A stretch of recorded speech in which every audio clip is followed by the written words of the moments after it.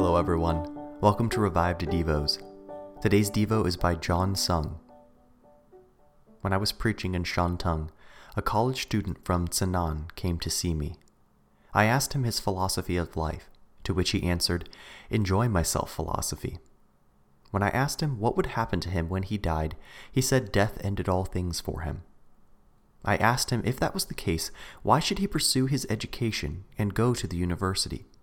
Would it not be better to spend that money on self-enjoyment? He was dumbfounded. Beloved, let me tell you what comes to an end after death. The body is finished, but not the soul.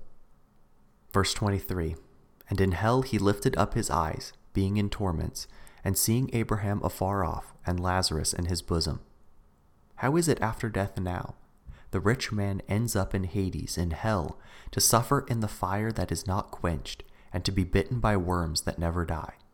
This proves hell is real, so death does not end all. Since God is all-loving, why will he punish men in everlasting hell?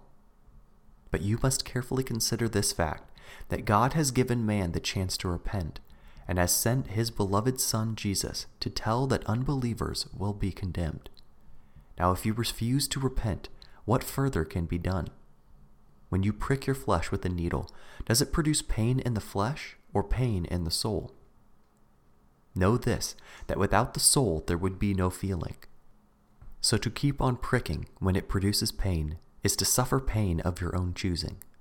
Not to repent from knowledgeable sin will meet with punishment. God is a God who judges between good and evil and metes out the retribution. This is a manifestation of the justice of his love. The rich man went to hell to be tormented in fire. The pain of thirst in the fire is unbearable, and he now realizes his mistake. He begs Abraham to tell Lazarus, give him a drop of water to cool his thirst. But there is no intermingling. He did not look up to heaven until he landed in trouble, but it was too late. Here is a mystery. It is that after death, a man's spiritual eyes can see great distances, from hell to heaven, but not while living on earth. Because we cannot see afar nor into the future, so many are unwittingly seeking the pleasures of the present, hence the sufferings they have to bear after death. Brothers, wake up!